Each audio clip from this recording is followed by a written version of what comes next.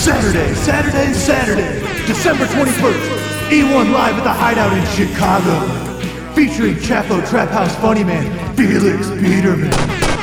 Gather round that gay old pole, dance your feet to and fro. When the flag goes up, so do bottoms. The beer is cold as a Harvard autumn.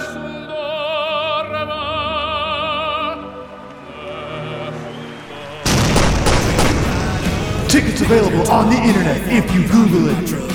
Saturday, December 21st at the Hideout. The following is an archived podcast presented by the Branson and Hudson Foundation for Podcast Recovery. This podcast is entitled Forever Young Adults, an exploration of YA literature and culture. It is the first and only episode of the podcast. Welcome to episode 1. Greetings, you dreamers, you readers, you future leaders of the world. You're woke, you're beautiful, and you are strong. You deserve to be happy. Hello. Welcome to Forever Young Adults, an exploration of YA literature and culture. Regardless of your age, we are all joined together by a passion for what I think is the purest form of writing. The warmth, the hope, and the resilience that is embodied in your just average day-to-day teenager. My name is Betsy Lavender. I'm a writer of YA literature, and I am joined here by two of my very dear friends who are also writers, C.A. Walker and Quince Drumheller. Hello, gentlemen. Hello, Betsy. Great to be here. Thank you for having us on, Betsy. This is a tremendous achievement. Oh, thank you so much. I'm quite proud of the production we are putting here today. I do think, especially nowadays, even more than ever, it is really important to just have kind of a voice, I wouldn't say justifying because we have nothing to prove, but really advocating for YA culture in a culture that is more and more seeming to disvalue our work in ways that I find minimizing, sexist, and, well, we can get into all that later. I want to talk about how great it is, and I brought to you two because you guys are so talented that I thought that you'd be a good representation for us to put out there, and a good face on YA literature in general. So thank you so much for coming. It's my pleasure to have you guys. I know it is. Well, let's start with you, Quince. Why don't you tell us a little bit about yourself, who you are, your start into writing, what you've written, and we'll round it out. Well, I didn't really start writing until after college. I went to Brown for a number of years to get my bachelor's in what you'd think literature, but it was actually economics is what I was pursuing at the time. Yeah. And I would, say that I wasn't always big on books. I was more into videotapes growing up. Like VHSs or? Sure. And I really got into writing when I read, I was in the library one time and I came across a book that really struck me and I thought, well, maybe I could write books. And, the book was one of the Captain Underpants books, a little bit lower age than what I write for now. But I thought, if I could be affected by something like this, then maybe I could write something like this, and maybe with a little bit more of a serious tone. And I haven't actually had anything published until last year when I wrote my first book, and that was the Hemlock. It's a wonderful series. Days of Hemlock. Yeah, part 1 in the Demon Cycle. Wonderful book. Really topped the charts with it. It was one of the most impressive debuts I've ever seen. Thank you. And for those who don't know, Hemlock is about a Days of Hemlock. I'm sorry, I call it Hemlock for short. All the fans, all the Hemlockies call it that. Right, Lockheads they call themselves. Right, and it follows the life of Silas Hedgemage. Silas Hedgemage, who is a junior in high school, who mostly keeps to himself, only socializing with his close friends. Right. And he's always kind of felt like an outsider, where's my place in the world? Right. I'm not like everyone else. There's something different about me. I Right. wish I could be normal. Right. And he, so when his parents divorced, which is the worst thing that could ever happen to anyone. Oh, I'm sorry to hear that. Well, he's a character. Right. But it's based on people who really do have parents who get divorced. Right. And so he came to Hemlock to live with his father while his mother traveled, doing what? He never knew. She was always very secretive about it. Oh, my. And Silas's father, he was an archaeologist who was a professor at Hemlock University, which is in the town of Hemlock. And even though he's always felt he was different, Silas will soon discover something inside him he never even thought was possible. Which is? Well, you got to read the book You to gotta find read out. the book. I mean, I well, know. I actually, I'm teasing, of course, but there's a lot of stuff in it that I don't want to spoil. But I brought Right. some excerpts. And, Well, we can get into those in a little bit. he has like his best friend Kramer Sockwood, who's kind of the a little bit humorous, kind of a little bit of a kind of a goofball. an airhead, goofball, but he's as loyal as they come. Right. And then there's of course his crush, Sable Wellington, jet Oof. black hair, green eyes like emeralds, and she's the daughter of the owner of the town. Oh, he owns the whole town. And she's the leader of all these school clubs. She's got straight A's. So her dad can't exactly be mad at her, but she's constantly rebelling against his wishes. She's kind of like a little activist, and I love that about her character. Not to mention yes. she's gorgeous. Right. And how old is she? She's 16. Oh, okay. All right. Well, great character, wonderful series. Turning my attention now. Well, it's not a to- series yet. It's an ongoing series. I just had the Well, one book. you've written. already you and Penguin already have a deal for what? 6 more books? Yes, I've only had the one come out. I'm working on the other one. I only have about 150 words written. Well, you got to start somewhere. Yeah, it's been like half a year I've taken to write that, and they're really getting on me. But you can't rush good art. I've got to say, Quince, I've been hearing some Hollywood buzz around that first one. I mean, it was a very precocious debut from a new writer. Well, there's the Netflix deals that, fingers crossed is coming through. It's going to help a lot of the YA writers in the community really, monetize further what has turned out to be quite a lucrative field. Moving away from that, C.A. Walker, why don't you tell us a little bit about your work, what motivated you to write? How'd you get into writing? Oh, yeah, absolutely. I mean, there's some uncanny similarities between Quince and I. I mean, I also never really fancied myself a writer until I was in college. But, growing up, I was something of an intellectual and a child prodigy. I mean, think about this. I learned to play checkers when I was 7. I learned to play chess when I was 9.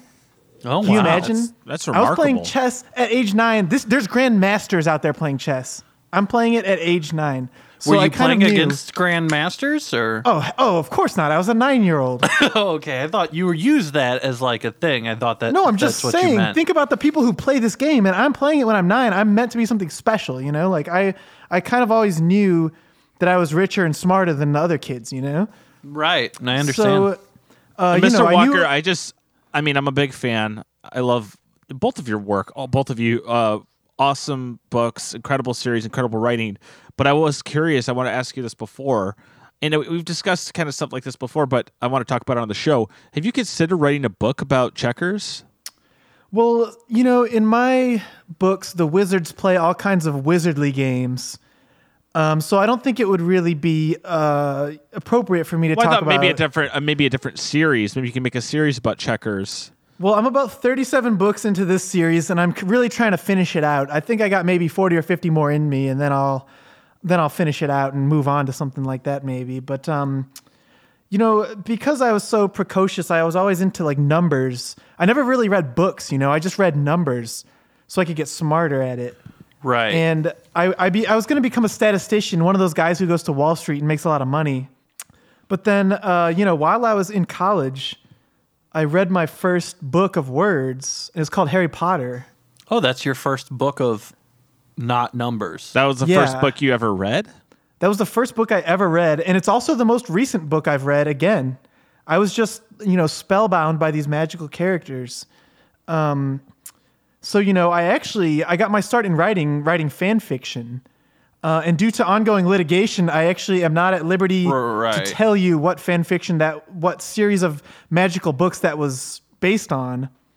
But I will say that it inspired my series that I've been writing ever since, The Properly Preposterous Misadventures of Timothy Thompson Worthingtonshire. Well, that sounds really good. I like that.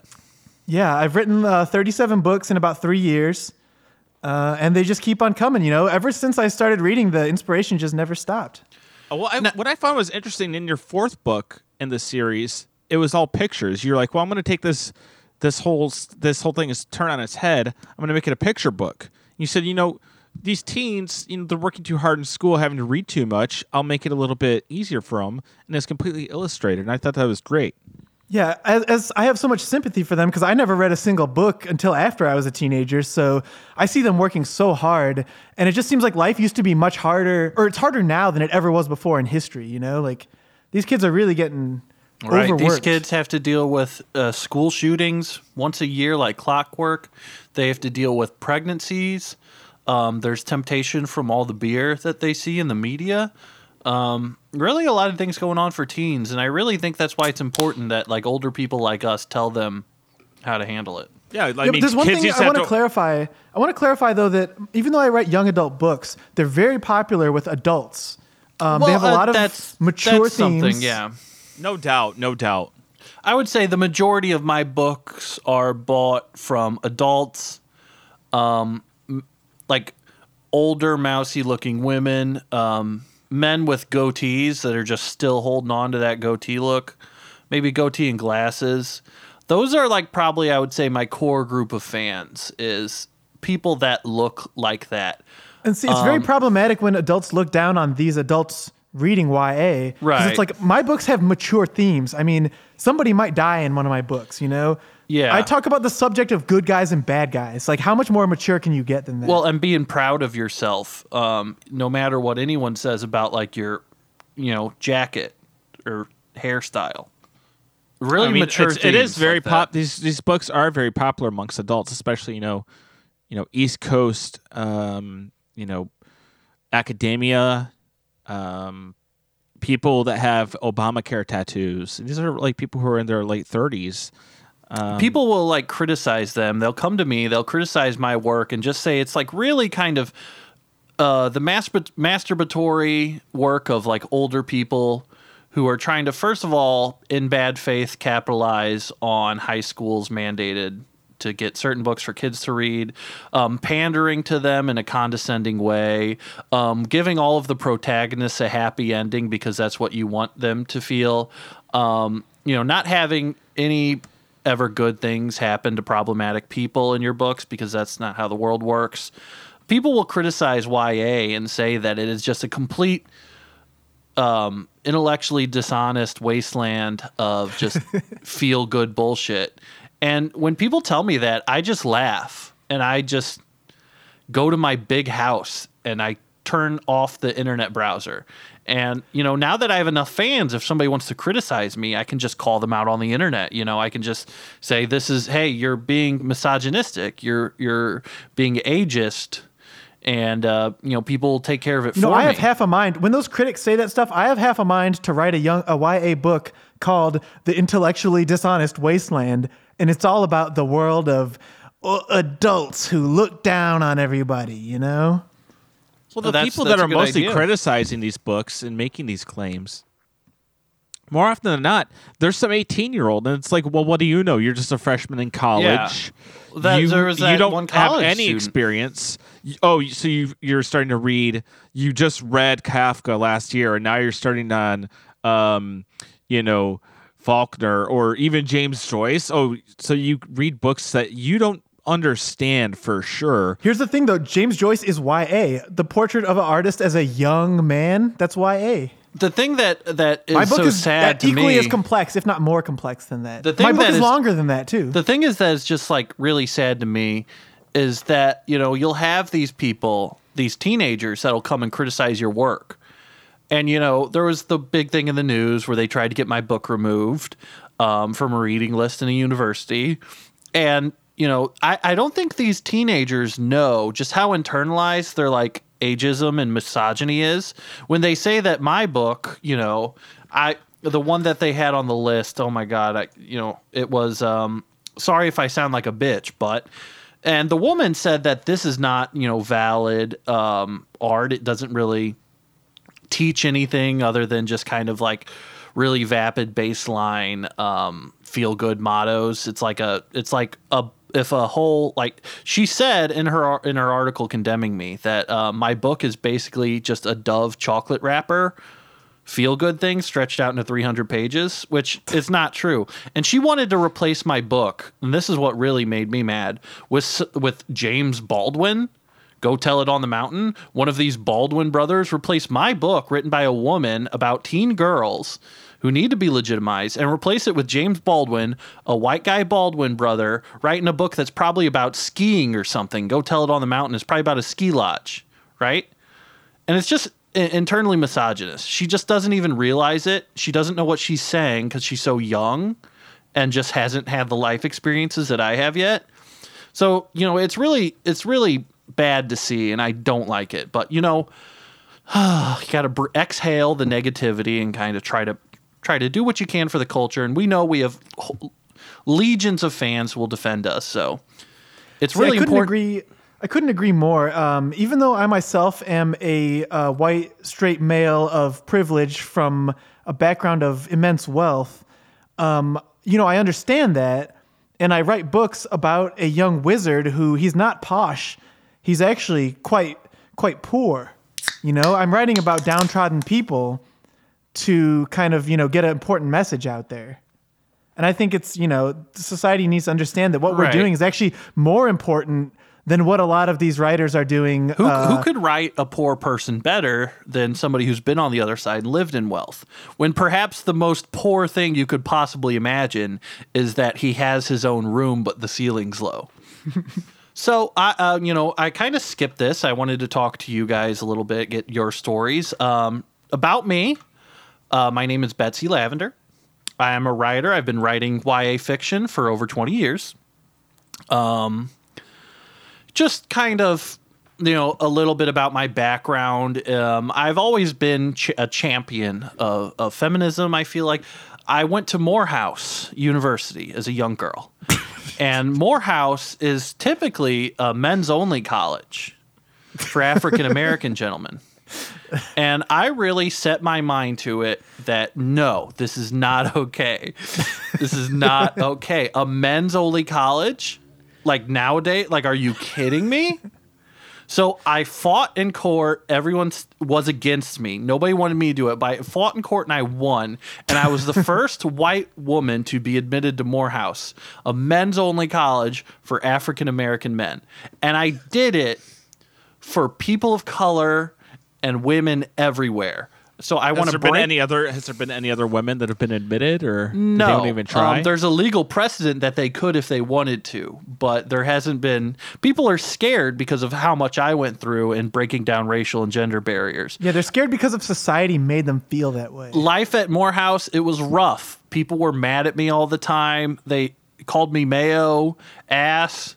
They said things like that. They said, you know, they got mad when, you know, I took a knee during the Pledge of Allegiance because they just said I'm just doing this for attention. But, you know, everybody goes through trouble. You know, Rosa Parks, when she sat on that bus, she knew what was going to happen. And I kind of feel like a kinship with her in those 4 years I spent at Morehouse. But I broke into writing YA fiction. I've been writing ever since. I've just finished my 6th book. I've written 6 now. Oh, wow. How the time flies. True. Yeah, that's just a little bit about me. Now, I know we all kind of have a little bit of excerpts and stuff we want to read here. Now, correct me, gentlemen. You've written 37 books, correct? Correct. CA? Yeah, I'm doing about one every month now. I'm kind of picking up. All Each right, one's and I about kn- 600 pages too. You're really rifling through them. I mean, I just have a font of inspiration that just won't stop. Ever since I started. Well, why don't you go ahead, and would you guys like to read some excerpts of your books, perhaps? Absolutely. Absolutely, yeah. All right, CA, why don't you take the lead? What book are you going to be reading from? Sure. So I'll just read from the original book in the series. This one is just like the self-titled sort of the properly preposterous misadventures of Timothy Thompson Worthingtonshire. I think a lot of people are familiar with this character now. He lives in the magical town of Terre Haute, Indiana. It's kind of a random place I chose, and now I'm stuck with it forever. I kind of chose it without thinking about it, and now I have to write about it every single time. Right. So it's just kind of something, I can't change, I guess, but... Right, and it's like, you have to keep mentioning it because people will be like... Yeah, they expect it. They start to expect it, and then it's like, well, now I can't ditch Right. this shit, so and here like it is, maybe you only chose it because there's a federal prison there, and that's funny to you. Yeah, But- and then you're stuck for I might do hundreds of these books, and I'm just kind of stuck with it, but... And people tell you that you're pronouncing it wrong, like you don't Yeah, know. every yeah. single week, and it's like, come on, man. Yeah. But, so this book is about Timothy Thompson Worthingtonshire. His parents are dead, so he goes to live with his mean uncle, who's named Mean Uncle Malthusius Twitley. He owns the local Wendy's on Fezzelwick Lane. And he doesn't really much like young Timothy, so he makes him sleep in a suitcase out back, And it kind of sucks. But then he finds out he's a magical wizard, and then that's when things start to change for him. So this right here is chapter 1, actually. It's called The Boy Who Lived in a Suitcase.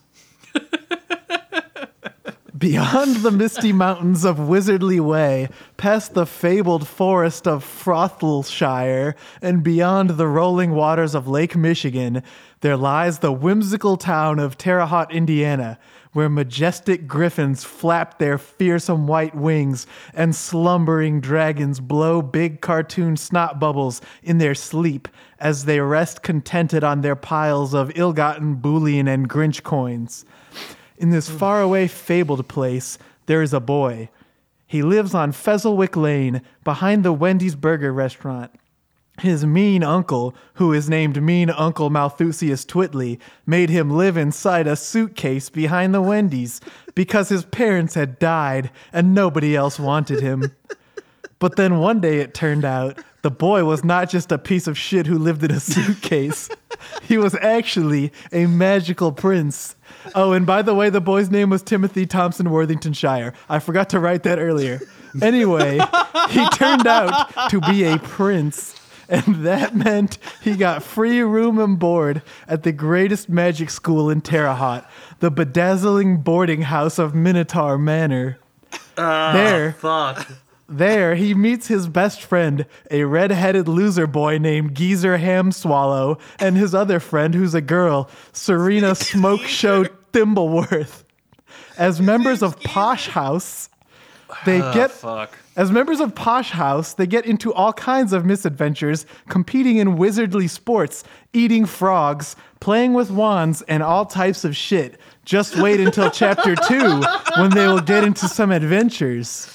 And that's actually the whole first chapter right there. So. Oh wow, yeah, it's a classic now. It was a very brave writing decision to just talk about your book in your book of like, hey, stay tuned and you'll read this in the book. It's funny. I did that for about the first 8 or 9 books I wrote, and then I started hearing feedback from people like that most books don't do that, and I didn't know because I've only read Harry Potter and it's not that good. I didn't really know. Let me I'm ask kind you of this. learning. What are you trying to say with that character? What is your message to teenagers? That even I if think you if you're feel a like a teenager- piece of shit, you're still a some prince? teenagers feel like shit and they get treated like shit by these adults who look down on YA literature, these adults who they don't have any majesty and fun in their lives, and they're making you you might not literally be sleeping in a suitcase, but that is like the metaphor for, being a teen. Like you might not be able to drive the car when you want. Teenagers are in a metaphorical suitcase, yeah. Exactly, of your feelings, the prison of those feelings that those parents and the adults in your put on puberty and all the things happening around you, and you're not a boy, but you're not yet a man. I feel like there's a lot of layers of depth that you give that really make this like just a well-rounded piece of art. Yeah, so I think one, I've had many controversies, as we all have, because people are in this society are predisposed to be unfair toward us in our art. But I've had a number of controversies about appropriation and people saying that I use a lot of like British terminology, even though I'm American. And I'm like, my book takes place in Indiana. That's as American as it gets. I don't know what these people are talking about. I think they just want to read kind of like other wizardly series into mine and think it's like more British than it is or something.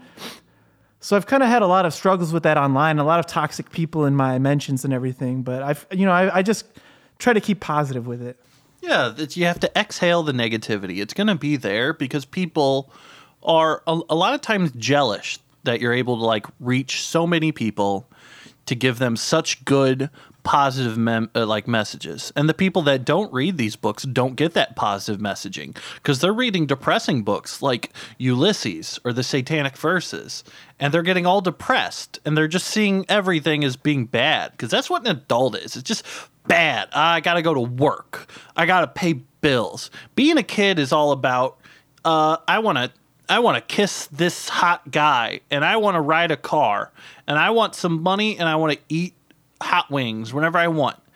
And the adult mentality is inherently jealous of the freedom and the possibilities of youth. And I really think that's all you see whenever it's people being haters. That's what the kids call it. And that's why I address big issues like good guys and bad guys, because you'll realize adults are bad guys and kids are good guys. Well, so why don't you act more like a kid who are the good guys if you want to be good? So, to keep moving forward here, let me read you just one more excerpt. This is from chapter 47. It's called The Bewildering Bog. Out of the same book? Oh, the same book. Yeah, this is about like page 640 of the first book. I've read that book 7 times. Oh yeah, I mean it's a page turner. I'll tell you. How many times have you read it? I just write them once and I keep moving. I mean, I'm writing so many I don't have time to read them. I can't be the only one who reads my own books. I feel like I'm reading them when I'm writing them, you know? I read my own books. I really, that's kind of all I read. That's really the only things I really ever read. Here's the thing. I don't plan anything out, so it's all new to me as it's coming out of my fingers on the keyboard there, and like I feel like I'm reading rather than writing. A lot of times I'll think about when I'm writing a book, like, well, what do I want to read right now? And then I write that. What do I want to feel right now? People criticize me saying I've never read a book besides Harry Potter. I'm like, if I wanted to read a book, I would just write it, and so I do. So I think the haters are completely, they're just selfish and they're mad, I guess. I'm excited for this next excerpt. Yes, this excerpt is chapter 47. It's called The Bewildering Bog of Curmudgeonly Cromswell Blatherington. Timothy Thompson Worthingtonshire removed his foot from the muck of the bewildering bog. "Oh, pish," he said. "These are the foulest waters in Terre Haute Kingdom. That stench could only mean that curmudgeonly Cromswell Blatherington's mud dragon is afoot." "Not so fast, Timothy Thompson," said a voice from the distance across the misty, mucky pond. He moved his face closer into a place where there wasn't as much mist. It was Minotaur Manor's secondary school chancellor, Flimbwuzzle Timp, the head chancellor in charge of Chav House. He had a face like an owl, but if it was a person. "Well, well, Timothy, I hear one of me chavs from Chav House nicked your mobile. I guess you won't be calling your little friends for help anytime soon." "Oh, what a load of codswallop. That's proper fucked, mate," Timothy yelled back across the pond. "Are you taking the piss, mate?" Then, with his wand hand, he grabbed his wand from his utility belt and put it in the air. A bunch of stars and gold shit flew out as he incanted his incantation. "Tesco, Sainsbury's, Marks and Spencer." And with that, ruddy Chancellor Flimbwuzzle Timp fell to the ground in a proper lump. But from behind him then came a menacing noise. It was the menacing mud dragon of Cromswell Blatherington, who had come to retrieve the magical medallion that Timothy Thompson Worthingtonshire and Geezer Hamswallow had absconded with after the Wizards' ball at the O2 Arena.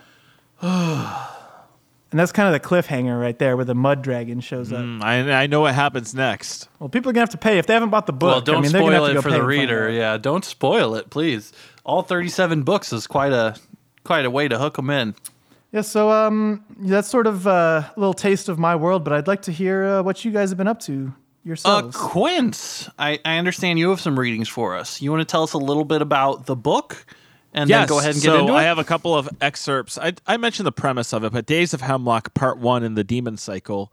I told you like the synopsis and everything, what's going on with it, but I'm going to read a first excerpt from Chapter 8, which is titled The Winds of the Witches. And I guess I'll just go right into it. Oh, please do. Thank you. The wind began to pick up as they approached the back gates. Silas could see the gargoyles above, watching with their stone gazes. He didn't feel afraid. He felt comfort. These ancient symbols of monsters he knew within him, a sort of kinship. The large iron gates were chained together and sealed with a padlock that looked as old as the manor itself. Kramer let out a loud sigh. Crap! It's locked. Looks like we're going to have to do some Scooby-Doo maneuvers here, chums. After giving the gate another rattle. Don't worry, I have an idea, Sable said with a cunning grin. The kind of grin a demon would make. A demonic smile. Silas felt like a flame was lit within him. Maybe she has it in her too, he thought. Sable moved a stone and the foundation of the wall attached to the gates and removed a large rusty key. I used to sneak in this way with my sisters all the time as kids, she said. Wow, and I was about to climb this like a felon, too, Kramer laughed, with a single earring shimmering in the moonlight. Come on, let's have some fun, said Sable as she walked past Silas, leading the way, her school uniform skirt swaying in the moonlight. Silas could feel the flame growing inside him. He knew it was the demon.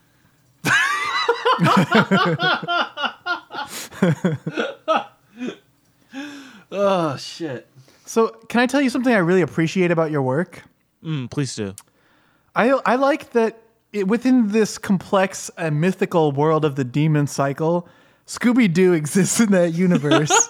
And the characters know what Scooby-Doo is and reference it. Because, like, I feel like there's a lot of adults out there who would say that Scooby-Doo is formulaic horse shit and shouldn't really be mentioned in a serious book. Well, it's kind of I thought it was kind of self-aware. I agree with you completely. It's very self-aware, and it's like, I like when these other cartoon characters who have a lot of stories to tell appear in your stories. It's really fantastic. Well, a lot of my inspiration came from Scooby-Doo. And to be honest, can I tell you, like, one of the most underrated parts of Scooby-Doo was not Scooby himself, but Scrappy-Doo, his cousin. You watch any episode with Scrappy-Doo, and it's completely different. It's completely different from all the other episodes. He is completely untrustworthy. He's short. He is kind of a demon himself. So, like, the demons in the story, the demon in the story was actually directly inspired by Scrappy-Doo. I know you got in a good amount of trouble online for, when I say trouble, is the critics of your depictions of the demons, because the demon seems to come at odd moments and inopportune times, just completely inconvenient. In chapter 22, where the demon makes him that I think it's like 5 pages worth, where the demon is making him think about how Sable puts her bra on and talking about how his favorite thing about her is that she's 16 years old. I know that there were a lot of those words that were taken out of context. And I think most authors would be afraid to mention just the sexualization of a 16-year-old girl. But if we look at how teenagers operate, that's what they're thinking. That's honest. They're constantly, that's what they're doing. If you're a teenager, that's all you think about. That's all you want to do. You're taking 4 showers a day so that you can masturbate. You're you're thinking about this stuff. You try to get good at drawing so you can draw boobs how you like them and give up. That's the kind of stuff that teenagers do. And it's important to be honest. And when people said, the P word about you and said that you were creepy and that you wrote a character, that you wrote a character to exist just because you were in love with her. Here's also the thing, though, is the demon, it's a demon. And also, that demon is simply taking Silas and making him turn around and face the truth, facing this is what you want. This is what you want to see. You want to think about bras. You want to think about underwear. You want to think about girls. You want to think about kissing girls and holding You want to think about hands. stealing her hair. You want to think about watching her clip her fingernails. You and want to think about collecting it. panty raids. This is what teenage You boys want do to constantly. you want to take a large ladder up to her third-story bedroom. You want to prop it up so that you can look while she's having a slumber party where she's hitting her friends with pillows in their bras, and then because of your erection, it pushes you away from the wall and you fall 60 feet. Exactly. Yeah, I think the panty raid chapter of your book that happens in the demon's castle is very riveting stuff. Well, the demon's cat. Well, that's a little bit. It's kind Well, of then the meta, panties- and it gets a little bit weird. So people have to read it to understand that. But I have another excerpt that Yeah, go ahead. kind Oh yeah. of addresses the demon a little bit, and it directly involves Silas and Sable and their relationship together. And Ooh, I maybe can't should wait. it I'm be sitting. maybe I'm a should grown it be woman sitting on you the edge know of my seat. maybe about should it this be teenage former relationship? Yeah. So let me just go right into it again. I don't know what's happening to me. I don't know who I am. I don't know who my parents are. Everything that's happened since that night has changed. I thought maybe, just maybe, I could trust someone. I thought maybe I could trust you. Especially when you kissed me. But I guess you didn't mean it. All you wanted from me was my dad's egg.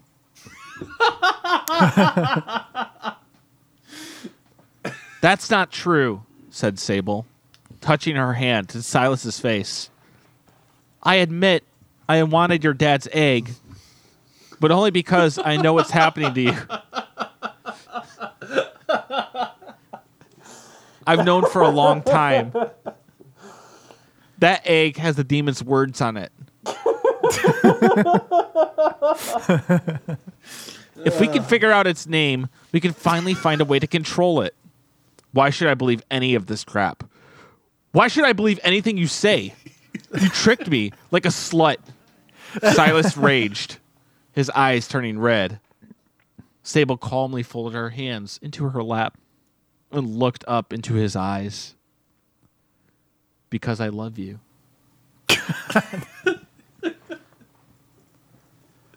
I think it's incredible that you're well into your 30s, but you can conjure up these teenage passions so well. I mean, this is I've art. thought about This it a is lot. literature. Yeah? You've thought about it a lot. Well, that's interesting. That's good. I can here's tell the thing. you're a good writer I would because say you're this. able to channel that. I feel like I'm reading about the feelings of a person who truly loves this 16-year-old girl. I was going to say, like, so, you know, a teenager is still in their teens. They haven't completed those teens yet. For an adult, I've lived through a whole teenager's cycle. So I actually know more about being a teen than any teen. Oh, that's true. I did the maximum amount of time as a teen as possible. So I've got so much more to say about that experience than they do. Well, those were amazing. I thank you, gentlemen, for bringing those. They were excerpts. amazing, both of them. I Absolutely. have a few kind of excerpts here. I'll see what you the guys best for last. Here you go. want to go. What? Oh, you guys are making me blush. Stop, boys. Okay, I'll stop. All right, so I'll just kind of go through a brief chronology. I wrote this one while I was actually at Morehouse. This one's called Ramona and the Fall of Summer. So I got a couple here. Let me see which ones I want to do. All right, this is the plot of it. Everything seemed perfect for Persephone. Junior year ends, she has tons of friends, and her boyfriend, Mac, is a total beefcake stud sweetie pie with the face of an elf and the body of a gay guy. But everything turns upside down when Mac gets bit by a dog and dies. So I'm going to read an excerpt from that one right here. "Don't go, Mac. I'm not ready," Ramona said, fighting back the tears. "It's over, babe," Mac said, smiling a toothy grin full of blood. "That dog got me good." "Don't say that," Ramona said. "There's still time. The ambulance is coming." Ramona, just listen. It's just you and me right now, okay? I love you. I love you so much. That dog. He can put me 6 feet under like a dog, but he can't bury our love." Ramona cradled Mac's head in her lap next to her boobs as blood mixed with sweat on Mac's abs. She wiped it away with her tongue. "But I need you, Mac," Ramona whimpered. "No, babe," Mac said. "You don't need me. Girls run the world." Years later, I am at his grave. I am placing fresh flowers on his tombstone. I am wearing a businesswoman outfit because I am a businesswoman. I let myself cry a single tear as I think of him. Scruffy haired, beautiful, and so right. He was right. Girls run the world. And I have Mac Goodstone to thank for teaching me that women run the world. Even if I didn't learn till the very end. It took a man to teach me that. And that's the end of the book. Actually, the excerpt was the end, so I probably should have wrote different. I just like that part so much. That was powerful. I mean, yeah, that one came out, 17 years ago. So if you haven't, I think read that could be the book. You could make that just a one-page book, and it'd be fantastic. Let's see what else I have here. Let's see. I deserve to be happy and to have nothing bad ever happen to me. Jennifer has had a tough year. Her father got a new job and she had to move to a small town where she knows nobody. Her boyfriend cheated on her with her twin sister. Can you imagine? And her mother died after getting bit by that dog. She decides that she has had enough and decides to ignore all the bad things in her life. She's surprised to learn that ignoring everything bad ever can have actual consequences. There's a book, The Trembling of Dusty St. Silas. Dusty is the quintessential American girl. She is shy.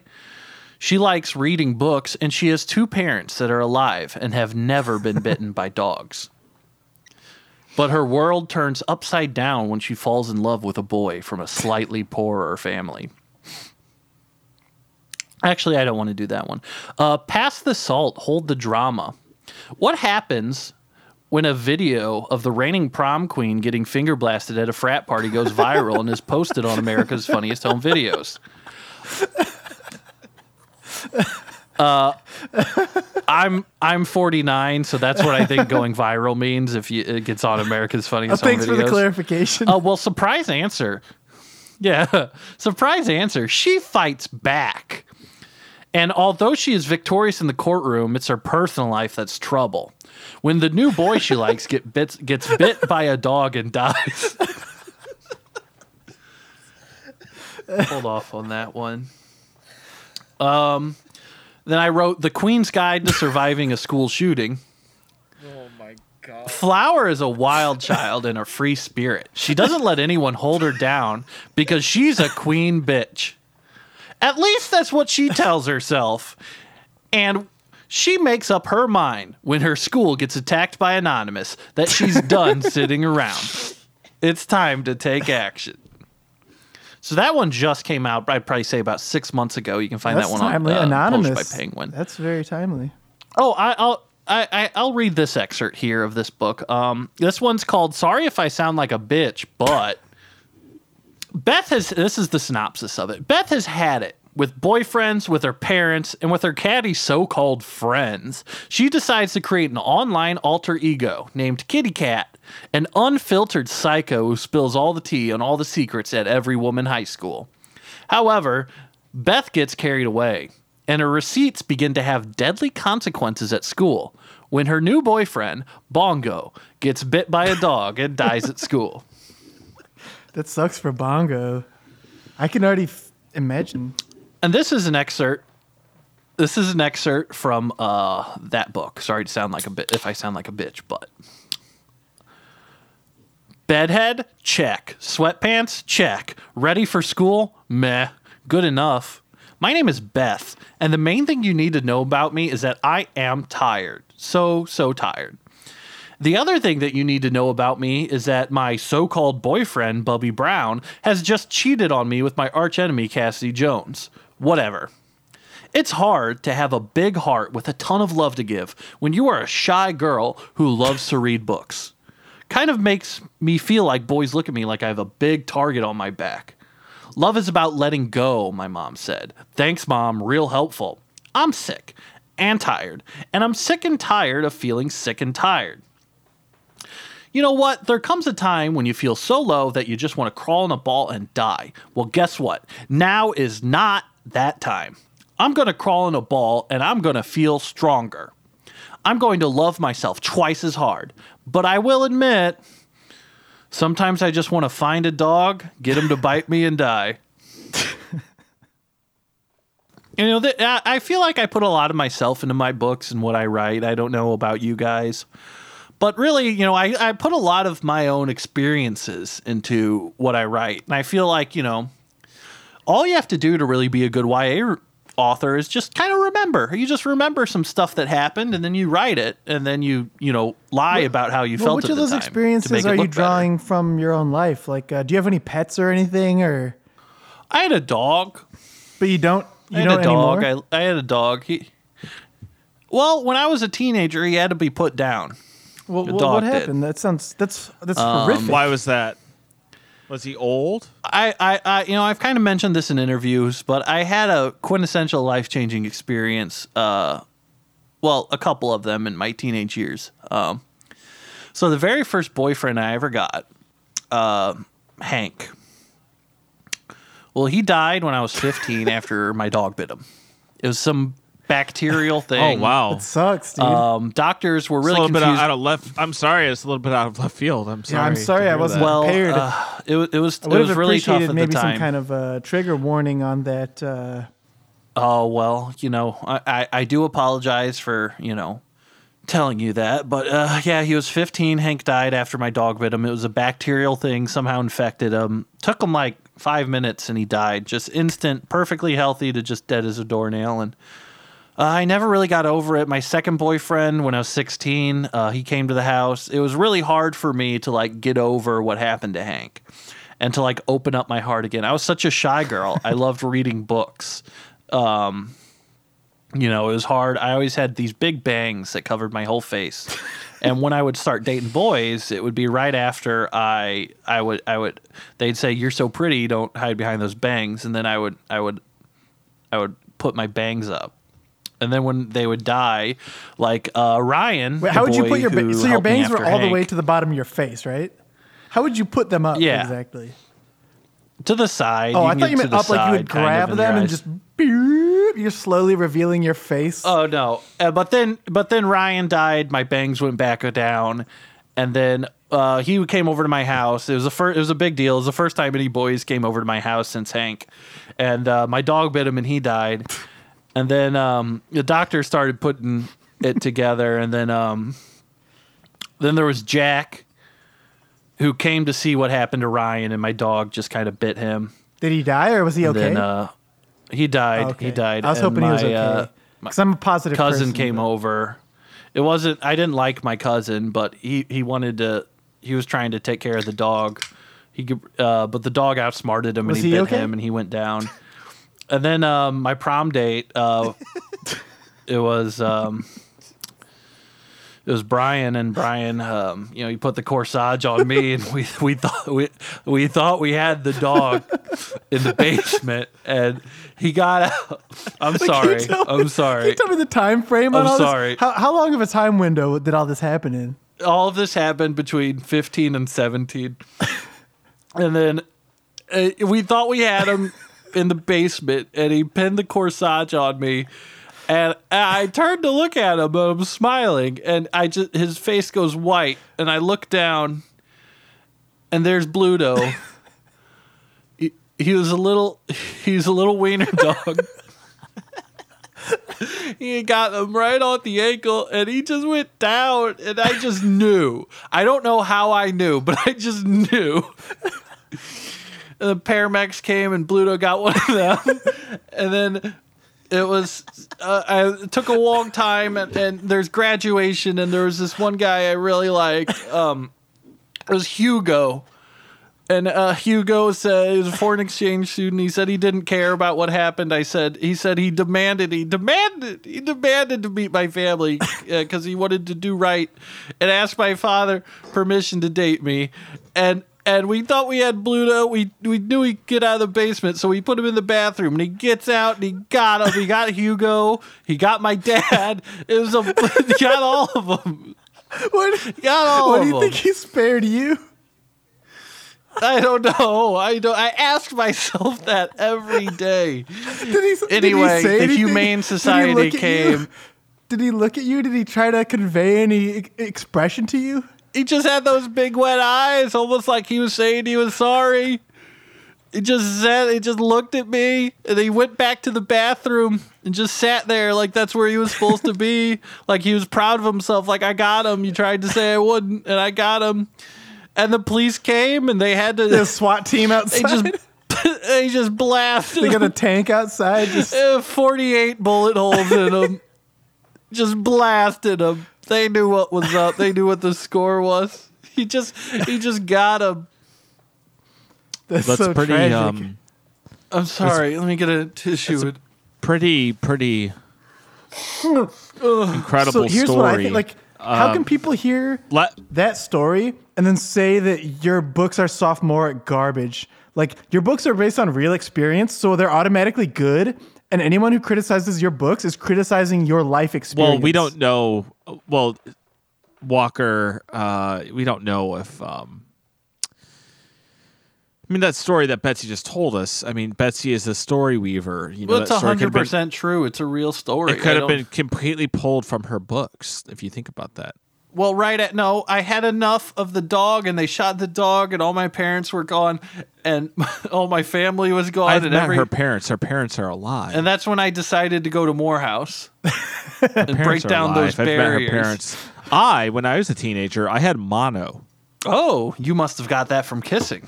I did, actually. You slide devil. What was the lucky lady's name? Tiffany. I was really hoping. I'm Tiffany, really glad. I thought you were going to joined- say it was Sable, so I'm really glad that you're just not writing about just That's a character. Yeah, his I books don't- aren't I as don't- shallowly I don't based on his combine- life as I don't yours. I don't combine my real life and my stories. I leave Now, it up to the Tiffany- reader to decide whether I live in a fantastical city on Featherwick Lane or if I made that up, you know? Like, just let them choose. Tiffany joined the army eventually, and she was shot in the neck in Fort Knox by another veteran. And she got really big after high school, so I didn't really care that much, but it was sad. Now, I thought that maybe since the three of us are here, I had an idea. Like, what if we all like, you know how people collab on songs like this song featuring so and so featuring so and so. So like, what if we had like a Betsy and Lavender featuring C.A. Walker and Quince Drumheller? But it's a story. Oh, a YA supergroup. Yes, It'd be exactly. like the Highwaymen. Yes, I don't know what that is, but Two yes. highwaymen and a highway woman. Right. It's not quite as catchy, but I get what you're saying. No, we should write a book together. So let's see, and let's think. What's going right now? What is something that will capture the interests of teens? What do teens like? Fortnite, you say? The video game. Yes, that's what these kids are going crazy for. Okay, This I'm not game quite that's sure a what cartoon- Fortnite is. Well, but it's basically a cartoon battle royale. Okay, so what if we made a story about a teenager who is caught up in this world where they have to fight to the death in a battle royale? Oh my to be the God. last one alive. Now, would they be fighting people, or maybe Her some name kind could of... be like Swallow. What if they were fighting? Are they fighting people, or like some kind of like? Yes, they're maybe fighting other people, dogs. other Maybe they're humans. fighting like dogs. What about this? Well, why would they be That dogs? makes sense to me because what if one team was humans and one team was dogs? It's like that Well, that's eternal not- battle that's not a between battle man royale. and canine that's been going on for millennia. I kind of almost feel like the dogs are my thing, so maybe I don't want to do that and collaborate. Like that was my experience, so maybe. It's not very well, if good. it's like the Counter-Strike dogs are instead not of very- Fortnite, where it's like dogs win, you know? A dog couldn't set up a bomb. That's true. They could. yes, I you mean, can. there's I dogs read that one are of trained to Betsy's sniff. book where a No, dog there's set up a dogs. So there's bomb. dogs. That's not real. That's fiction. Yeah, but this is fiction. also fiction. That's We're trying YA to write fiction. YA That's- fiction. Nothing is even realistic in YA fiction. You know That's this. why I'm saying. Well, the only thing that's unrealistic in YA fiction is just the feelings that everyone experiences and all of the time. Now, a dog can sniff out a bomb. They couldn't set up a bomb. So Okay, the dogs well, would always have to Well, be what the you're describing is too violent anyway. So how about one side sets up the bomb and one side diffuses the bomb, and that's it. That's what I'm saying. I said the dogs should always have to be the counter terrorists. So that means the dogs are the good guys and that humans are the Okay, terrorists. I got you now. Oh, yeah. Is that, I mean, Dogs are maybe never that's a the good moral guys. The thing. humans are all Maybe adults that's a and the moral dogs are all puppies. All right, well, What if the terrorists are adults and the teens are the counter terrorists who take down the adults? ooh. Not bad. All right, so we're going to have a big battle royale where maybe the adults are making the teens fight each other because the adults are the Naked. bad guy. Naked? Well, I don't know. That's a little. I don't think that's okay to They're describe. naked and it's terrifying. But I don't think. I think it'd be really weird if we have a bunch of naked. No, but it's teens. like Lord a of book, the right? Flies, It's okay. but with girls too. That's like Lord of the Yeah. Flies. They're all well, naked Lord in of the that Flies book. is not a YA book. It is just a book. But there's teens in it. It's all about teens. So Oh, it's that's YA. a good tagline we can do. Is if it's not YA, it's just a book. God damn. All right, so Kinda tell love us a it. little bit more. Let's think about who the main character would be. So her name kind would of be like Swallow. an every Swallow woman, an every girl. Featherspark. How about that? She has to be like That's good. stubborn, but in like a good. All of the characters, the main characters, Rebellious. yeah, they have to have But a flaws, heart but of like gold. cool flaws. Like a cool flaw would be that they don't listen to anybody, but that's because they're always doing the right thing, or that they're always getting punished for helping people. Too I don't much. care about authority. I'm standing my ground. That's Yeah. what it's all about. Being I a don't. teen. I will do the right thing no matter what costs, and that's like portrayed as a flaw. Now, what stats are we talking for her? I'm sorry, stats. Like, okay, so you guys are I'm not the only one who write. Or, am I the only one who writes stats for his characters? Yeah, I don't know. I'm not sure what you're mean. I did feel like that it was weird in your Hemlock series where you described Sable as 36, 24, 36. yeah, were those her stats? I'm just trying to give an image, a nice image of a 16-year-old schoolgirl who's the daughter of the owner of the town. Okay, so is that what you mean by stats? Or are we talking like HP? It could be any, yeah, HP, their stamina. Well, why don't you just describe to us what you think this woman Swallow? So Swallow, I'm thinking she's probably at like a 28 HP, kind of middle ground.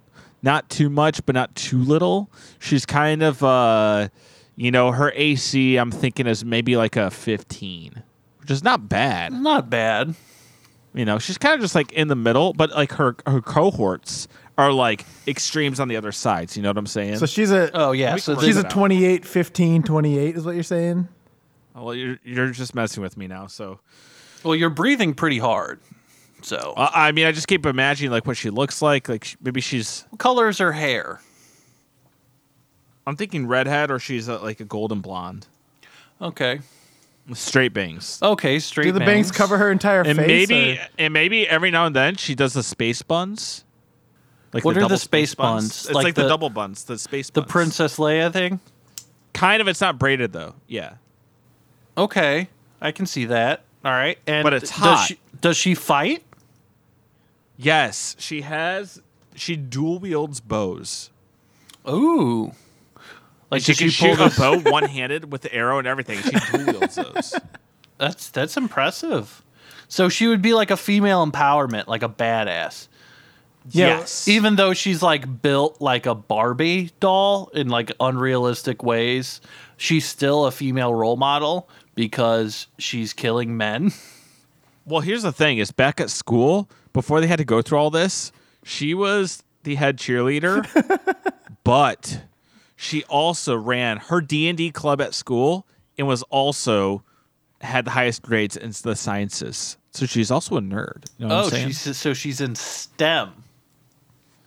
Well, that She's could be in a good STEM, role. but she's also in athletics. Like some people Right. tried to say So- like with a character like this, it would be sexist for her to have a 10-inch waist.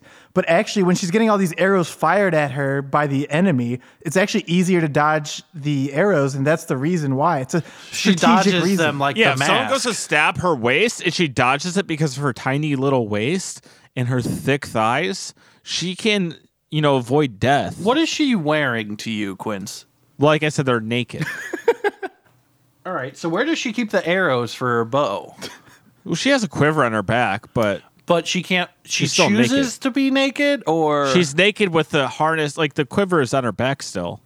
But like, is everybody naked, even the men, or is it just her? Yes, the men are naked. Is there a reason why they don't wear armor in this world, or? They're not allowed to. Are they allowed to wear like a T-shirt? The men can wear T-shirts, but nothing else. How long are the? All right, Can they wear like a who triple makes XL these tall tee? rules? Who makes these rules? The adults. The adult. Okay, so there's a conglomerate of adults that want a bunch of children to fight naked. Why do they do Yes, this? it's a dystopia, dude. So what? Ma'am. Okay, so is it a sex? I feel thing like that you they're guys are coming naked, at me or- like really hard right now. I feel like I'm just. I feel like if anyone's hard right now, it's you. We're trying to make the work better, dude. We're asking questions just to improve it. Yeah, I'm not going to say anything that your critics aren't going to say when you write. When we all, I guess, Everyone is afraid to write the human condition. It's the it's human fine. I mean, it's condition fine. is being a naked teenager and Well, forced to I'm gonna- fight. I with see where I see where Quince is Yes! coming from, because that's what it feels like to be a teenager. You have those dreams where you come to class and you're only wearing your underwear. Then you wake up from the dream and you're naked in Exactly. class. And your You're teacher's naked. looking You at don't you even and have saying, your "Well, underwear on. Your teacher's looking at you and thinking, "Well, you're quite the woman now, aren't you?" Or you are quite. You have quite the sizable hanger there, son. They're thinking those things, And all of you out there who are teachers, don't deny it. all right. those I want dreams. to hear from our teacher listeners. Actually, what is Yeah, the most all of our teacher lurid listeners- All of you fantasy teachers who you've have had in your appeared, classroom? all of you teachers who have appeared in your students, in your pupils' dreams when they're naked, call in. Yeah, call in and let us know. You're filling out quite nicely, or nice hanger, son. Look at the fish hook on that guy, or if you've ever had those dreams about your students, call in, or just call the police and just let them know what's up. They can get in touch But with look, us. I feel like we have a lot of something here, and we should keep working on it. So all of you should stay tuned. Yeah, we got plenty in the pipeline. What would we call this? What title would you be thinking? Well, I feel like that they're just fighting for survival, right? The thirst games. Well, it's like the survival matches. Yeah, but the staying alive tournament. Player Unknown's Battlegrounds. What about just naked Ready teens? Player One. Yeah, let's call it Naked Teens. Yeah, I mean, I'm fine with that. Naked All right, Teens well, Battle Dome, the final destination. Not to be confused with the movie Final Destination. That's an asterisk. Is that all part of the title? Yeah. That's an Okay. asterisk as part of the title written out. Well, our young adult podcast is getting a little long in the tooth, and as we age, we will strive to do another one next week. I'm going to Yes, wrap yes. this up on behalf of my guests here, C.A. Walker. Thank you so much for coming. I must admit, I feel a little younger than I did an hour ago. Thank you for having us. And my other guest, Quince Drumheller, thank you so much for coming. Oh yes, as you said, the pleasure is all yours. The pleasure is all mine. The pleasure And is I am the renowned. readers and the listeners. The listeners in this case. Too My name true, is too true. Betsy Lavender, and this has been whatever I called my podcast at the beginning. I forgot to write it down. Forever Young Adults. Thank you so much for listening, and we will see you next week.